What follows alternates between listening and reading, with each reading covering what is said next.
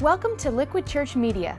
The message you're about to enjoy was originally delivered live at Liquid Church by Pastor Tim Lucas. For more content, log on to liquidchurch.com or visit one of our campuses in the New Jersey metro area. liquidchurch.com, where truth is relevant and grace wins. We all have dreams for where life is going and where we thought we'd be by now. At this age, at this stage. But what happens when life takes a detour? You hit a dead end you didn't see coming. You lose your job. A relationship goes south. Your health fails. Or a dream is lost. What happens when you find yourself stuck between the place you once were and the place you're trying to reach? Welcome to the land between. All right, what's up, Liquid Church? How you guys doing, all right? Let's hear it, all right? Liven everybody up a little. You want a joke? Joke? No joke. You feeling like it? You in the mood? This is totally free. You get to use this, okay? Get your pens out. Get ready for it. How did the butcher introduce his wife? Meet Patty. Sorry. It's just... I'm glad you're here. Wow, good chance to see you. Some of you are walking out. Come back. We're going to have some fun today. Now, actually, I want to lighten it up because we're in this series, Land Between, which is about finding God in difficult transitions. And honestly, from the pile of prayer cards, this is just one stack. We had many of these we received last week. At every campus, people are facing some serious situations in this church, you know? Job changes, career challenges. There are people going through health and financial issues, people with marriage and family situations where you're like, I'm really seeking God's guidance. And if you are here today, you feel a little lost or like you're in a dry season in your life, you've come to the right place. Last week, I showed you a Google map so you could find out exactly where you are. I want to pinpoint your location. Ready? You are here. That's you in the middle of the desert, right? Many of us actually exist in this place called the Land Between. And this is really a series about finding our place in God's story as we follow the story of God's people in Exodus. If you're just joining us, let me catch you up. This is actually a satellite photo of the Sinai Desert, right? So you can see it's brown, it's barren, it's very bleak, nothing grows there. But that's where the Israelites, God's people, found themselves after being liberated from Egypt, okay? And so I'm going to catch you up real quick by drawing. This is a series that we're all drawing in our notes. And if you remember, the Israelites for 400 years were slaves where? In Egypt. Well done. Until God liberated them and said, I'm going to take you to, what's it called? The Promised Land. Yes, Atlantic City. Here we come. We're going to go Promised Land. It was called Canaan. It's what's modern day Israel. And the two weren't very far apart, only about 250 miles. In Exodus 3, here's what God says. He says, I have come down to rescue my people from the hand of the Egyptians, bring them up out of that land into a good and spacious land, a land flowing with milk and honey. So Israelites were like, sweet, we're going to Disney World, right? From a land of bitter slavery to a land of sweet promise. And God made good on his promise, right? He sends plagues on Egypt, and Pharaoh lets the people go. Then he changes his mind. He chases them through the desert. They come to the Red Sea, and then Moses lifts his staff. It parts. They walk through water on dry ground, and boom, they end up on the other side, a free people. Brand new nation. But that's when the fun begins. Because they find themselves in the middle of the Sinai Desert at this place we're calling the what? The Land Between. And this kind of represents the place, the in-between space, where you can't go back to your past, but the future is now in question, what God had promised or maybe even what you had planned.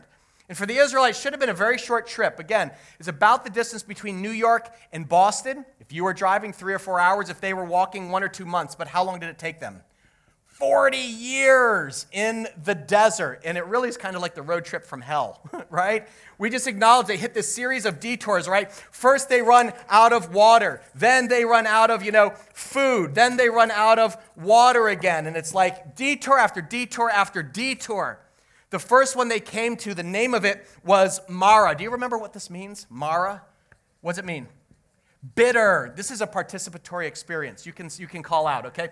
It means bitter. It does, right? Because they run out of water, and then all of a sudden they come tomorrow and they see this beautiful pool of water. They put it in their mouth, and what's it taste like? Guinness beer. It's awful. This is bitter, right? I didn't sign up for this, God. I thought you were taking us to the promise. I just want a Poland Spring, right? It's Mara. It turns it bitter. And the reality is, that's not just a literal, that's a metaphor. Anytime we come to a detour in our life, or life doesn't turn out the way that we expect, something unexpected happens, you lose your job, a loved one gets sick, or a job or relationship dries up, we find ourselves in this desert place that can easily turn our spirit bitter. Let me read you some anonymous examples of wilderness detours that you wrote and asked for prayer for. This person wrote, I'm currently unemployed and I've been searching for a job over a year. It's left me bitter about what my future holds in terms of my career growth. A lot of bitter situations about work. This one from a single woman. I'm 40 and still unmarried. I am weary of going on Facebook and seeing my friends' husbands and babies. My bitterness overfloweth. I appreciate her using the King James version of that. Social media not helpful in the land between, okay? One couple wrote, we have tried to conceive for 18 months and no luck. We're trying to choose hope over hopelessness in this area. Please pray for my mother's cancer. I need to feel joy. Joy, not bitterness. That was a common request. Not everybody feels bitter. Many of you are just drained, just kind of tired. That was a common request. God, I need this kind of fresh injection of hope or joy in a very dry season of my life. Pray for my marriage. It's dry. My wife and I need healing, restoration of trust in our relationship.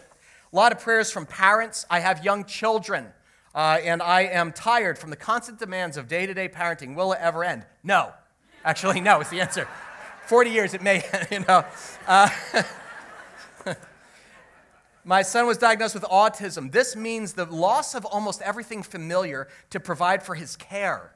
I'm feeling lost, unsure of the future, trusting God, but feeling pain and some anger too. It's very, very honest. Again, I could read so many of these to you. We prayed for each one, but I'll sum it up with this last one. This person wrote, after the passing of my father last month, would you pray that I learn how to have joy in this new normal? New normal. That's what a lot of you are asking. Is this the new normal? I mean, hopefully, it's just a bump, it's just a blip in the road, and pretty soon I'm going to get back onto the easy pass, or, to the promised land. But what do you do when you find yourself in the land between? You can't go back, but now, things are sort of in question or in flux about the future. Well, I have good news. Last week, we introduced this idea that the land between, while temporarily unpleasant, is also the place where God does some of his deepest work. God doesn't actually lead you into the desert to kill you, but to train you. That's what the desert was. It was wilderness training where God said, I'm going to raise up my people and teach them what it means to trust me completely. Some people ask that question. They say, why do these bad things happen? If you're saying God uses it, does that mean God sends it? God sends infertility? God sends, sickness? No, not at all. Part of the sovereignty of God is understanding that in the beginning, God created, and it was a garden. Notice it wasn't a desert. In the entire account of creation, there's no mention of deserts. God didn't say, I'm going to create this barren place of dryness and howling wind where people go to die. He doesn't do it. And it really represents the brokenness of sin that came into our world, that causes death, decay, disease, all these things. God allows it into the life of his children, but he regulates it. Meaning it doesn't all come at once, but he allows them to happen at certain points, and he says, I will actually bend those terrible events to my will and produce something in you, fruit, that couldn't be produced any other way. He actually turns something sweet out of something bitter. And that's really what we see happen here in the scriptures. Of course, Moses tosses wood into the water at Marah. It turns it's sweet. But this is a real moment, guys, where according to the Bible, what's being forged in the desert on the anvil of adversity? The answer is this: our trust. All the things that make us mature and complete in Christ. Perseverance, patience, hope, joy. Joy is different than happiness. Happiness depends on happenings, your circumstances. But joy is this deeper, abiding sense of peace that my Father in heaven has adopted me, he has accepted me in Christ, and I can trust him to work all things together for good, even this. And that's what he's after, trust. And I want to thank you, by the way, just for trusting us. As your pastor, thank you for trusting us with some of your hurts, some of your struggles. I feel like this was holy ground. Like these are, you were very honest. You were very candid. And it really is our privilege as a church, like to come alongside you, encourage you, pray for you through this. We prayed for all of these before you even arrived today for services. But we're believing God's going to provide for you, amen? Just as he provided for the Israelites at Marah. At Marah, he tells Moses, throw this piece of wood in the water. It kind of prefigures the cross of Jesus, and it turns the water sweet, showing us that God can be trusted to turn a bitter situation into something sweet if we will trust him and choose better over bitter. That was last week's challenge. When facing a detour, how do you choose better over bitter? Where do you find joy when you feel drained? How do you find strength when you feel weak? That's what we're going to learn today as we look at detour number 2. And you can flip into Exodus chapter 16. This is where the text is located, or flip there on your phone. This is the second detour the Israelites face in the land between. So as soon as God provides, water at Marah, here's what it says in Exodus 16. The whole Israelite community set out, and they came to what? What does it say here? The desert of Sin. Anybody been to Las Vegas? You've been there? Okay. Keep going. Here's what it says. In the desert, the whole community what? Grumbled against Moses and Aaron. The Israelites said to them. Now, this really helps if you read this in a very whiny voice, okay? The Israelites said to them, if only we had died by the Lord's hand in Egypt. There we sat around pots of meat, and we ate all the food we wanted. Wow, But you, Moses, you brought us out into this desert to what? Starve this entire assembly to death. It's like, no, it happened again. First, they have nothing to drink. This time, they have nothing to eat. And the moment their stomachs start to grumble, their spirits their stomach rumbles, their spirits are the one that crumbles. And notice at this moment, they stop looking forward to the promised land and they start looking back, right? Living life in the rear view, right? Man, I wish I could go back. Do you remember Caesar's buffet? We had pots of meat in Pharaoh's palace. We had all the food we wanted. They sort of forget the whole slavery part, right? Oh yeah, 400 years of slavery. Never mind, whatever, I like the buffet. This is a very human response when we feel stressed, okay? If we are stressed, we can't get to the promised land, want to take us back to Egypt. Any place but here. And that's natural. If you've been hit with a loss or an unexpected detour, we kind of focus on what's been taken away, and we start questioning God. God, if you're good, why would you let this happen to us? I had everything I needed before I started following you. Are you trying to kill us? Are you trying to starve us? Are you punishing us? I remember when my own dad was diagnosed with cancer. Now we're 15 years ago. My family, we had big questions for God, all right? We're like, God, we found ourselves in this unfamiliar, strange land of chemotherapy, drips, and radiation. And at first, we were actually angry at God. I can see that now. I couldn't verbalize at the time. We trusted him, but we're like, God, if you have the power to change things, you could heal my father. Why aren't you? Did we do something wrong? Was God punishing us? And when healing didn't come instantly, it took our family on this kind of new journey. We prayed for healing, but when that didn't happen, the future was now in question, and we had no choice.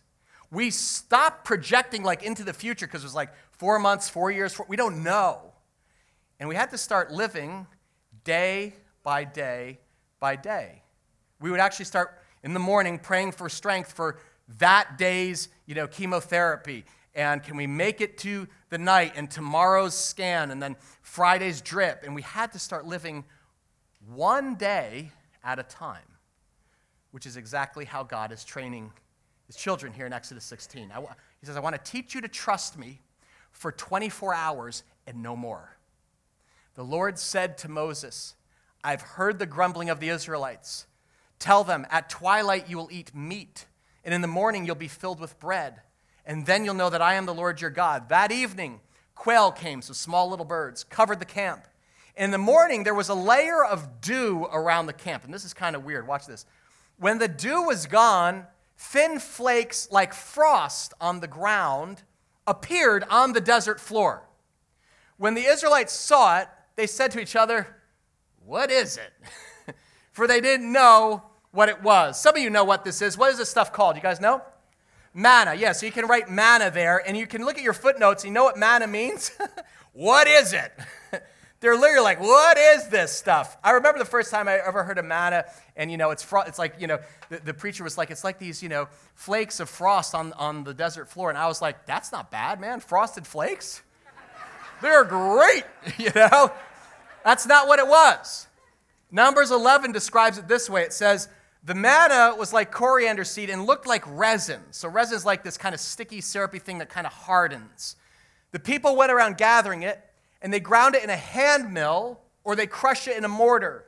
They cooked it in a pot or made it into loaves, and it tasted like something made with olive oil. So imagine, so people wake up every morning, they go outside their tent, they look around, and there it is on the ground, right? They start picking up these kind of frosted flakes, this white, sticky stuff. They gather it up, and it says there's all these different ways they prepared it. They baked it, they boiled it, they crushed it, manna pancakes, manna muffins, manna oatmeal, manna soup, manna burgers. Remember that movie Forrest Gump? Remember when Bubba Gump, he says, well, there's a lot of ways you can make shrimp. You can boil it, you can bake it, you can saute it, and then it just like goes on for 5 minutes, right? They're like, here's the response. What is this stuff? Morning, noon, and night. I'm sick of this. And you would be too. The Israelites ate manna how long? 40 years. Until they came to a land that was settled. They ate manna until they reached the border of Canaan. Now, before you judge these guys, like, oh, they're always grumbling. Can you imagine eating the same thing every day for every meal for 4 decades?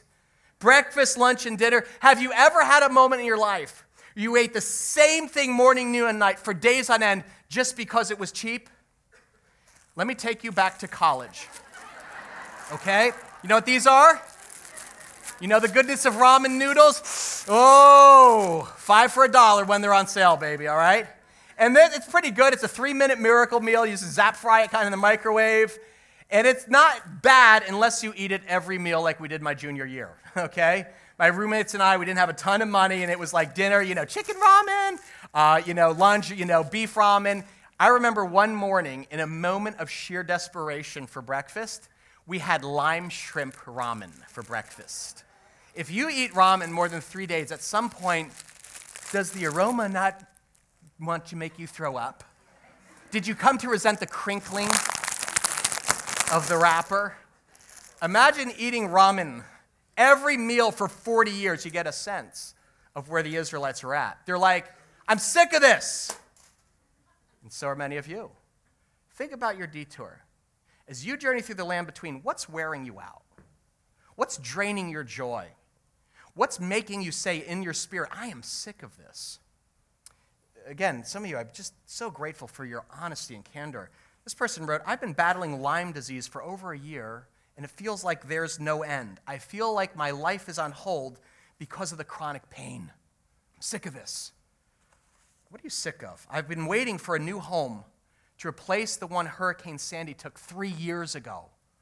Still waiting. I'm sick of this. What are you sick of? I'm sick of living in my parents' basement. I'm sick of being out of work and then people ask me, so what are you doing? And you struggle to find an answer. I'm sick of visiting a parent in a nursing home who barely recognizes my face anymore. What are you sick of? What drains your joy? I'm sick of enduring wave after wave of medical testing with no clear outcome. I'm sick of it. See, the land between is fertile ground for complaint, and you have to guard your heart. Because this is not just food the Israelites are griping about. They're not like, we want the buffet. They're complaining about God. They're essentially saying, God, we were better off in Egypt. We were better off in chains. We were better off without you. So author Jeff Manion notes, their grumbling bordered on cosmic treason. But again, what's God doing? Why does he let his children go into the wilderness at times? And the answer is found in this manna. What is it? What is God doing? God says, I want to teach you how to trust me for your daily bread. God says every morning there's going to be a miracle, fresh manna, and you're not allowed to hoard any. If you look at it, look down at your Bibles, you'll notice he gives them instructions. You can only collect enough for 24 hours. If you collect more, it actually spoils. It becomes infested with maggots. You only get 24 hours provision. In other words, God says, I'm training you to answer this fundamental question every follower of mine has to answer. Who is the source of your daily strength? Who do you come to for your daily bread and sustenance? Jesus inevitably had this story in mind when he taught his disciples to pray. Lord, give us this day this is where he's getting it from. And in the desert, God says, I want to transform the children of slavery into children of trust. And I'm saying, will you come to me? Will you come to me? Will you come to me? I'm going to leave a trail of breadcrumbs. Will you trust me? Will you trust me? Will you trust me? And every single time the Israelites say, no way, no how, no way. They fail trust school. So here is a question I want you to discuss in your life groups this week. Where does your heart go when you feel hurt or disappointed? When you feel lonely or bored? What is your default response when life doesn't go as you planned? Do you fold your arms in a funk? Do you withdraw emotionally, silently seek into depression? Do you get angry? Or does it deepen your dependency on God? Because that's what the Lord's doing in the desert. What is the desert? The desert is the place where all your sources of security and sustenance dry up. And we think it's a curse, but God says, I can turn this into a blessing. You know why? You'll never know God is all you need until God is all you have. You'll never know God is all you need until God is actually all you have. See, trust is born of this bedrock belief that even in the wilderness, I am a deeply loved child of the King. And he's not just some God out there. He is my Father in heaven. And he has promised to give me exactly what I need just when I need it most. God says, I'll give you my daily bread, my presence. And it may not be like frosted flakes on your front lawn. God may say, I'm going to give you my presence in the form of a well-timed email of encouragement you get just when you're at your breaking point.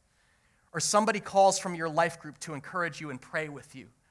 Or have you ever gone to church and you go in, you're like, oh, I don't know, I'm just kind of feeling dry and out there and I don't know. And there's this eerily timed sermon that you're like, is Tim reading my email? What is that? It speaks directly into your situation with clarity and hope. That's not me. That's God saying, I haven't forgotten you. I can feed you even now. During a season of financial stress, the bread may come in the form of badly needed money. We have people in this church, I hear this all the time, they'll say, you know what, our car broke down, we live in bill to bill, we couldn't even pay this week, and then I unexpectedly received this money just this week, just to fix this issue. You never know that God is all you need until God is all you have. In the desert of your job search, God can actually provide meaningful employment. I talked to someone today who was like, praise God, Tim, I start my new position this week. And then as soon as I finished talking with him, another guy came up and said, still searching. And God's going to give him the strength to make 5 more phone calls or send out the next round of emails and resumes. You never know God is all you need until God is all you have. God can actually give you strength to care for your kids. It may be in the form of, I heard about a life group that actually called up a mom of a special needs child and said, you know what, we're going to watch your child for the weekend so you can do something extremely holy. Sit and read and take a nap. God's provision. No matter your need, God can provide. It's just what he does. He's a provider. Just when you feel pulled and stretched beyond the breaking point, he says, would you trust me to come for you for your 24-hour daily bread because I care for you? That's the miracle of the manna. God says, would you trust me enough for 24 hours, even when I delay giving you what you ultimately want? You're like, we want to go here. He's like, I know. And when he doesn't give it to him, he's like, we're better off in Egypt, back to slavery. You know, that's the language of addiction. When people are in pain, they'll do anything to escape, even if it means going back to slavery. When I talked to somebody who's like, I'm 12 days sober, Tim, man, it would be amazing to have and all of a sudden it starts happening. It's like, man, it was actually better off when I felt nothing. People in pain will numb out with anything. Alcohol, drugs, food, overeating. What do? I binge watch TV. I watched 13 episodes of Downton Abbey. Now I'm more depressed than ever. Or shopping, right? Retail therapy. When you feel empty, when you feel distressed, I got to fill that up with something. We're going back to Egypt. That's where the Israelites were. They had been slaves for 400 years. In other words, they didn't trust anybody. In Egypt, you obey Pharaoh or you get beaten. And here comes God asking, saying, I am a loving heavenly Father. Trust me. And they're like, it's a trick. When my family set out my dad's cancer journey, we had no choice but to start living day to day because there was no magic wand. We couldn't project into the future, 5 years, 10 years. We're like, Dad had his first chemo, I think, in February 1999, followed by weeks, days of radiation. And then there were months of waiting, and then another round of chemo, up and down, remission, repeat. And morning by morning, my family learned to trust God and ask him for strength for that 24 hours. And for 15 years, God led our family through this wilderness, step by step, day by day, sometimes moment by moment, giving us enough peace and sense that God is sovereign, God is in control, he is my Father, he's given us his Son, and the Spirit is in us, and he can lead us. Guys, the truth is so much anxiety is produced when you speculate into the future and say, how are we ever going to get there? Jesus said, don't worry about tomorrow. Each day has enough worry about its own. If you respect the process and look to God for your daily bread, he will reveal his presence in unexpected ways, even when you go through these seasons of great disappointment. Just ask Trisha. Trisha is a teacher in her 30s, and she's single. And when the relationship she was headed in towards marriage suddenly ended, it left her hurt and angry and confused. Why did God let that happen? But in her disappointment, Trisha came to a place of rest after God fed her through his word. A few years ago, something happened that did significantly impact my walk and relationship with the Lord. It did involve a relationship that it wasn't super long term, but it was serious. I mean, we were talking marriage and we were making plans for the future, and that relationship did end. And as a result, I had a lot of questions that I wanted answers to. I had a ton of anger, and that just brought about a great distance between me and the Lord. Dealing with the issue of singleness, especially once you hit your 30s, that seems to take on a whole different challenge. I am a teacher, so that's a huge part of my day and what I do. The relationship officially ended like the day after the last day of school. It's like the first day of summer vacation. That was it. Couldn't sleep. It was very difficult to rest and to quiet myself to even go to sleep. So many times I would just get up and I would just walk. I would just pace around the house and just utter just restlessness and just cry. There was no peace. There was no comfort. I did continue to press into the Lord. I mean, I did all of the things you're supposed to do. I was praying. I was having my quiet time every day, but my quiet times were me kind of sitting down with the Lord and demanding some answers. I needed him to explain himself. And surprise, surprise, he did not. He did not provide the answers I was demanding. There was no humility in my approach. Certainly was not reverent. So that just further increased my anger. I had to wrestle through, like all these things that I thought I believed, and did I really? There's a reference to Psalm 46:10, which you hear all the time is, be still and know that I'm God. But this particular devotional, it used the phrase, cease striving. And I felt the Lord saying to me, that's what you're doing. Cease striving. You are turning yourself inside out, trying to find answers to questions you may never find. And instead of fixating on what you don't know, focus on what you do know. And I just kind of started slowly thinking about his attributes.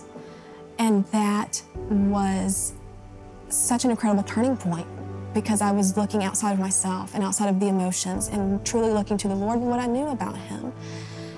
Receiving that comfort and being able to rest in that and who he is, not what I have to do, not what I think. okay, maybe I can't see his goodness in this, but that doesn't mean he's not good. He is. That's where right now I'm finding rest in the Lord, is just trusting him and trusting who he is and not on my own understanding. One of the things I love about Trisha's story is that in this season of testing, she actually fed on God's word, her daily bread. And at first she was looking for answers, but then God led her to something better. Actually, a place of rest and trust in his goodness, in his provision. See, when you feed on God's word, when you pray, what happens, a shift happens in your focus. It goes from, it's all about my problems, to an awareness of God's promises. Can I ask this question? What if your situation that you hate, you despise, the circumstances you loathe the most was intended by God to actually be the greatest catalyst for your spiritual growth? What if whatever it is you're struggling with, your singleness, your marriage situation, your chronic illness, your career, what if God is using that as the single greatest catalyst for your spiritual growth, the transformation of your heart? Because the land between is the sacred space where you actually learn to pray. You say, God, I got to have you because I don't have anything else left. I feel really lost here. It's where you actually learn to get honest with God. God, I don't have the peace. I don't have the patience. I don't have the joy. I need you today in a desperate way, and I have no other choice but to surrender control to you. What if the land between the place you hate the most is the space that produces the fruit that you need even more? And that is trust. Trust is the glue that holds any relationship together. And only in the desert does trust in God deepen and harden to something steely as you learn to depend on him for your literal daily bread. And this is key, folks. Whenever you come to the detour in life, you have to ask the right question. Here's what I've found as a pastor. When most people come to the land between, they typically ask this question: why me? Why did this happen to me? Everybody else is healthy. Everybody else is getting married. Everybody else is starting a family. Everybody else is fill in the blank. Why me? Where's the focus? Me. But God says, can I invite you to ask a better question? What if, instead of asking why me, you turned it around and said, God, what do you want to do in me? Instead of asking why me, God, what are you trying to do inside of me at the deeper places of my heart? And God may say, what do I want to do in you? Let's see. How about we start with the anger that's out of control right now? You realize you do that a lot? In fact, every time you're hit with a delay or something doesn't go your way, you lose it. You lose patience. You lose perspective. You get angry and out of control. And I actually need to free you from slavery to that before we take one more step forward. I love you too much to stay enslaved to your anger. It's very easy to say, why me? But the better question is, God, what do you want to do in me? Maybe he'll say, what about maybe those control issues you've had? You're holding on so tightly to the reins of your life. You have it all mapped out, how it's going to go, and it's on your timetable. Everything's in your control. How about handing that over to me? God, what do you want to do in me, in my heart? I'll admit, this is not a natural prayer to pray when you're drowning in debt, when you're engulfed in grief, or you're struggling with depression. But this is vital, the place of spiritual reformation where God produces this deep, abiding trust. And so if you're here today, you're not a Christ follower yet. Maybe you're thinking about becoming a Christian, but you're like, I got all these things going on in my life.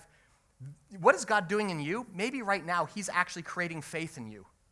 This is even a new idea to you that the events of your life are not random, that God has sovereignly ordered them to produce something more precious than rubies. You are not alone. There's a God who came down, gave his son on the cross so you could be adopted into his family. He says, I will never leave you or forsake you. I will walk through this with you if you trust me.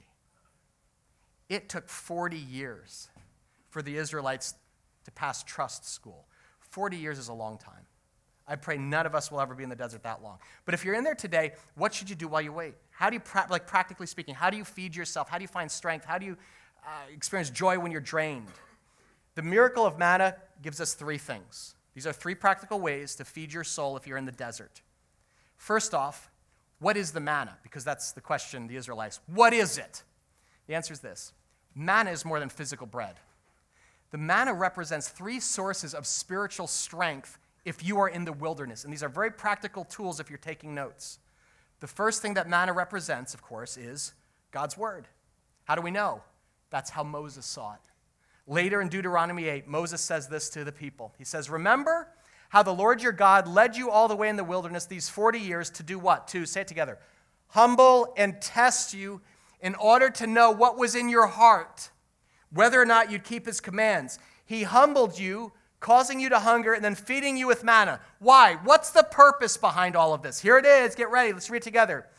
To teach you that man does not live on bread alone, but on every word that comes from the mouth of the Lord. In the desert, God's word is your daily bread. It's just like Tricia said, feeding on Scripture. This is the true source. It's the core strength in a believer's life. Sometimes in the desert, all you have are God's promises. And when you read the Bible, God will often provide verses that become a lifeline to you during a difficult time. You ever have that happen? Like you're going through something, you open the Bible, you begin reading, and there jumps out at you. Something resonates so deeply and speaks right to the challenge you're facing. It's God feeding you. I remember during my dad's cancer journey, our family clung to Jeremiah 17:7. I can't even remember how we came across the verse, but we read it together, and all of a sudden it sprang to life because it seemed to describe my dad. This is what it says. It says, but blessed is the one who trusts in the Lord, whose confidence is in him. They'll be like a tree planted by the water that sends out its roots by the stream. It does not fear when heat comes. Its leaves are always green. It has no worries in a year of drought and never fails to bear fruit. I remember we read that, and it's such a vivid image of like a tree getting brittle and drying up, because here's my dad, and he's losing his hair, and he's losing all this weight, and now he's having trouble eating and all of this, and he lay in this recliner, and we wrote this verse out and framed it with a picture of a tree next to a river. Because that's who my dad was. He never cursed. He never complained. He said, blessed be the Lord. He gives, he takes away. Unusual response. Why? Because he had his roots deeper. He was drawing from a stream. And in a time of heat, when the heat was on, his leaves didn't fall off. He still produced fruit that exists to this day. In that moment of testing, can I tell you, God's word, that scripture, became a very sweet source of strength in a bitter time for our family. Tricia, God said, cease striving. All of a sudden, her heart opened, it dialed down her emotions, and all of a sudden, her focus shifted from her problems to God's promises. God's word is vital bread in time of testing. Think about Jesus. Right now, we're in the season of Lent. You guys know what Lent is? It's the period of not 40 years, it's 40 what? 40 days that Jesus was where? In the desert!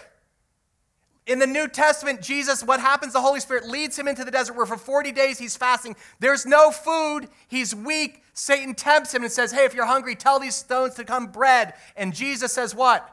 Man doesn't live on bread alone, but every word that comes from the mouth of God. And he combats the devil with Scripture. That's a model for every follower of Christ. He's like, I'm the new Israel. I'm going to actually pass the test.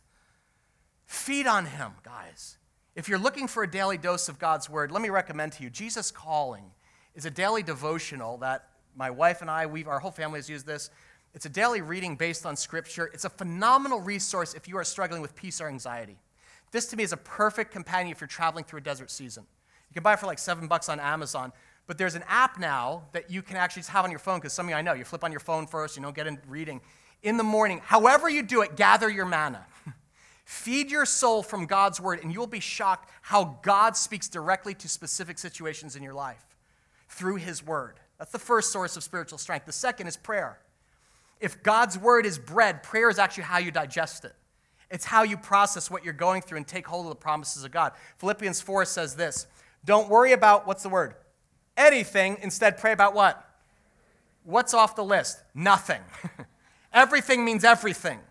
I always love the King James Version. It says, don't be anxious. In other words, don't feel anxiety. What's the remedy for anxiety? Prayer. Instead of projecting into the future, we pour out our needs for that day. Because your Father's like, I want to hear from you, my child. Why? Because I care for you. Cast all your anxiety on him because he cares for you. It's simple as that. Your Father cares. He cares about your failing marriage. Your Father cares about your son or daughter who's making poor choices. Your Father cares about the betrayal that's crippled you. Your Father cares about your struggle to make ends meet. He sees that you're tired, you don't sleep. He sees the exhausting days. And in prayer, you bring these things to your Father because he cares. He really does. Paul says, tell God what you need, and then what?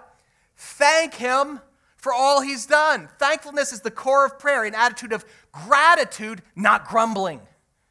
Grumbling, complaint, just raises your stress levels. The cortisol goes off in you and it's off to the races. But when you thank God for his past provision, watch, you remind yourself what he's done. Oh yeah, he took us through the Red Sea. Oh yeah, he provided water at Marah. Maybe he can be trusted to provide for the next few steps. Not that one, but this one. Here's what happens. Paul says, you know what happens after you pray? Then you will experience God's peace, which exceeds anything you can understand. His peace will guard your hearts and minds as you live in Christ Jesus. That image is guarding, like standing like a sentry. Even trust displaces fear. Contentment kicks out anxiety. And even if prayer doesn't actually change the situation, prayer changes you. He changes you. And that brings us to the final thing that manna represents. Exodus is not the only time that this miracle bread is mentioned in the Bible. In the New Testament, when Jesus was ministering before he went to the cross, people were grumbling about his ministry. And here's what Jesus said. He said, stop grumbling among yourselves. I am what? The bread of life. Your ancestors ate the manna in the wilderness, yet they died. But here's the bread that comes down from heaven, which anyone may eat and not die. Who's the bread? Where do we get the bread? Jesus says, I am the living bread that came down from heaven. Where do you find strength? Where do you draw joy? Jesus says, feast on me. I am the ultimate source of peace in a very unpeaceful life. I am the only sure thing in a very unsteady process. At the end of the day, how do you know your Father cares? Because he sent his son, Jesus, to journey through the desert to the cross, and he dies. He lives the life you were supposed to live, and then he dies the death that you deserved. And he says, now come, feast on me. Want proof of God's love? Christ left heaven for you. And that's a source of great sweetness in a time of bitterness. That Christ forgives sin, that he gives you a new identity as a child of God. Why trust him? Because Jesus suffered through his own land between. On the cross, Jesus suffered the worst of human pain and suffering, physical betrayal, abandonment of friends by God, far beyond what any of us can comprehend. And his body was broken like bread. At the Passover table, Jesus took the bread and he broke it and he said this, whoever eats this bread will live how long? Forever. This bread is my flesh, which I will give for the life of the world. How long will your journey be? Statistically, actuaries say probably between 75 and 80 years. That's just the average American life. I'm thinking for me, I'm like maybe 73, 74, depending on how I handle bacon. A lot of stuff going to happen in between there. But I have been promised life eternal because of the sacrifice of my Savior. Amen? That's the offer. That's the offer. And that's what we're going to celebrate right now through communion. Communion is the symbol of your dependency on Christ and saying, you know what? I may be at a low point, but guess what? Christ is enough. Even if he's all I have, he is all I need. You know what? You never know how God's all you need until God is all you have. So when you come forward, understand you're receiving Christ. Christ becomes your strength. In trial, he's your joy. And during a barren season, he grows fruit and allows us to taste God's sweetness, even during a difficult time. So if you're a follower of Jesus Christ, this bread is for you. This is your daily bread. So you come forward to receive this in a spirit of faith, not fear, and trust in your Father in heaven. Let's bow our heads right now before communion, and then your campus team will lead you. Father God, right now, all of our campuses, we're bowing our heads. And Lord, we thank you right now that you are with us and you will never leave us or forsake us. Thank you for sending Jesus Christ, the bread from heaven, salvation for our souls. This is our daily bread. God, right now we repent, we come clean and ask your forgiveness, Lord. Forgive me for my grumbling attitude, my critical spirit. Gosh, I can be so critical. God, for complaining. We confess those sins to you now and we come to you for cleansing. Father, as we receive the broken body of Christ, as we receive the blood symbolized in the grape juice that we drink, would you cleanse us anew? Fill your people with joy. God, as sons and daughters of God, I pray as they come forward, God, that you would strengthen them for this week. Give them just enough for tomorrow, Monday. God, let them see your provision and your goodness in every area of their life, and now trust you, a bedrock trust in your sovereign plan for all of their days. Just take a moment, do business with God, giving you an invitation, Lord, to come in. We trust you in a new way right now as we come to this table. In Jesus' name, amen. Thanks for listening to Liquid Church Media. If you were inspired or challenged by today's message, we hope you'll tell a friend. For more content, log on to liquidchurch.com or visit one of our campuses in the New Jersey metro area. liquidchurch.com, where truth is relevant and grace wins.